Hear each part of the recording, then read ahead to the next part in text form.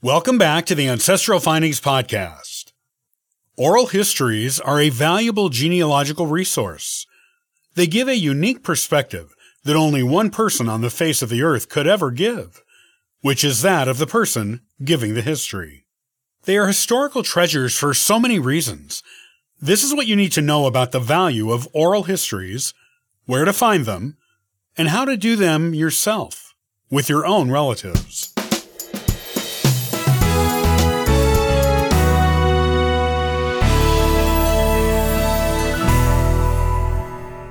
One of the most interesting things you will come across while doing genealogy research is an oral history.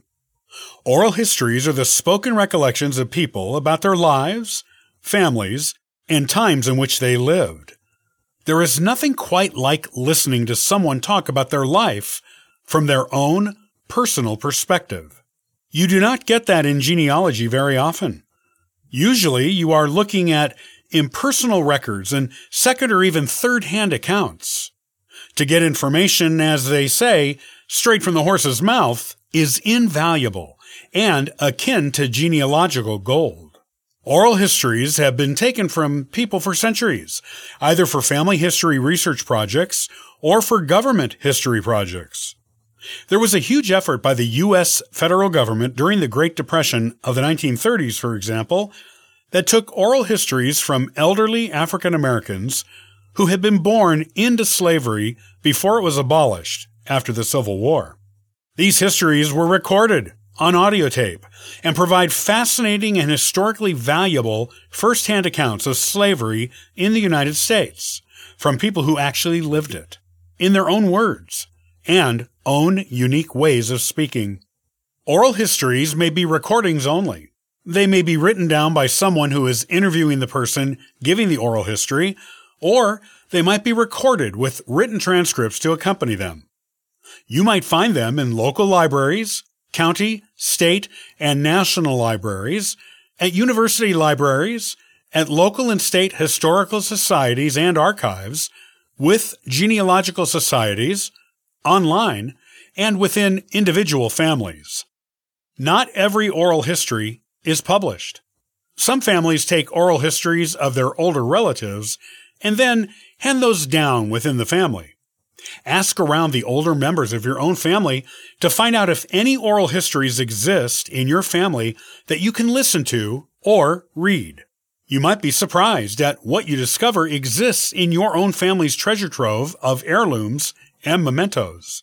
You will find personal details not available anywhere else in oral histories. You will get an individual person's unique perspective on their lives and on the history of the times in which they lived. You will get stories about their own older relatives who you might only know as names on a page or on a family tree. You may learn the names of ancestors you didn't know existed at all. These things allow you to learn about ancestors you never met and to virtually meet them as real, fully fleshed out people. Not just names, dates, and faded photos.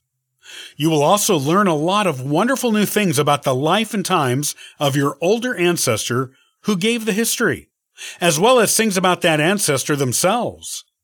They will become real to you if you never met them, or a more well-rounded person than the one you currently know. Oral histories are genealogical treasure. Seek them out and learn from them. You will love them. If you don't have any oral histories in your family and have checked the libraries where your ancestors lived, as well as the National Archives in Washington, D.C., because you never know when an ancestor might be part of a national oral history project or a local oral history project that became cataloged at the National Archives, you can always create your own. It makes a wonderful gift to hand down to subsequent generations, and to give to current generations who may not know much about the family history or the older relatives in the family. Your older relative will probably love the opportunity to tell their story and answer your questions about the past and ancestors you never knew.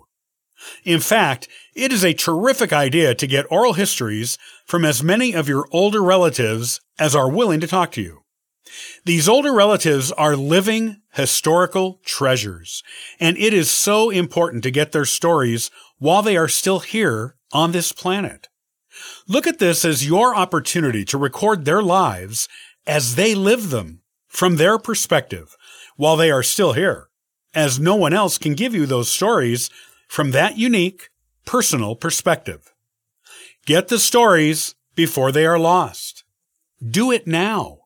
You will be so glad that you did one day, and the future generations of your family will also be grateful for your work. You are creating a family legacy and an invaluable historical treasure that could very well end up in a museum or an archives one day. Your older relatives' stories will stand an excellent chance of being preserved for posterity forever. This is a sacred calling. You should think of it that way. Not many people take the time to do it, and it's so important. When you get an older relative to agree to do an oral history, take some time to consider what questions you want to ask them. Put some careful consideration into this, as you want to be sure to get the answers to anything you may be curious about, or think is important for the family tree or for future generations to know.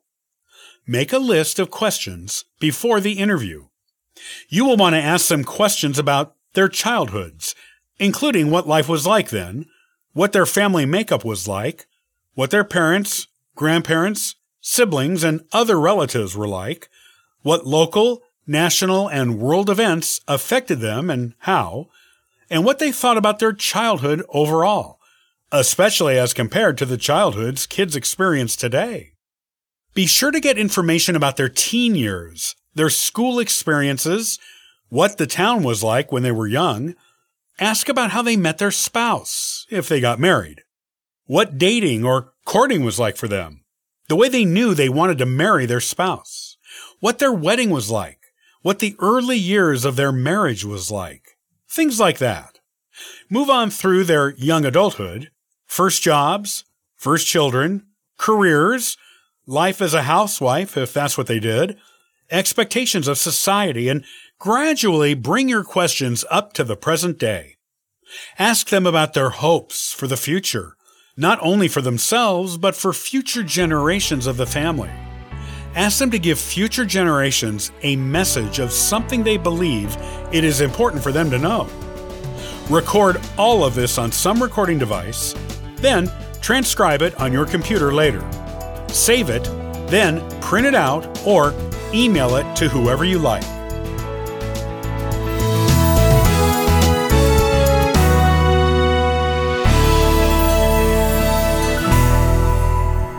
Thanks for listening and subscribing to the Ancestral Findings podcast. Check out ancestralfindings.com and download a free genealogy ebook and sign up for the weekly historical postcard giveaway. I hope you have a wonderful day and happy searching!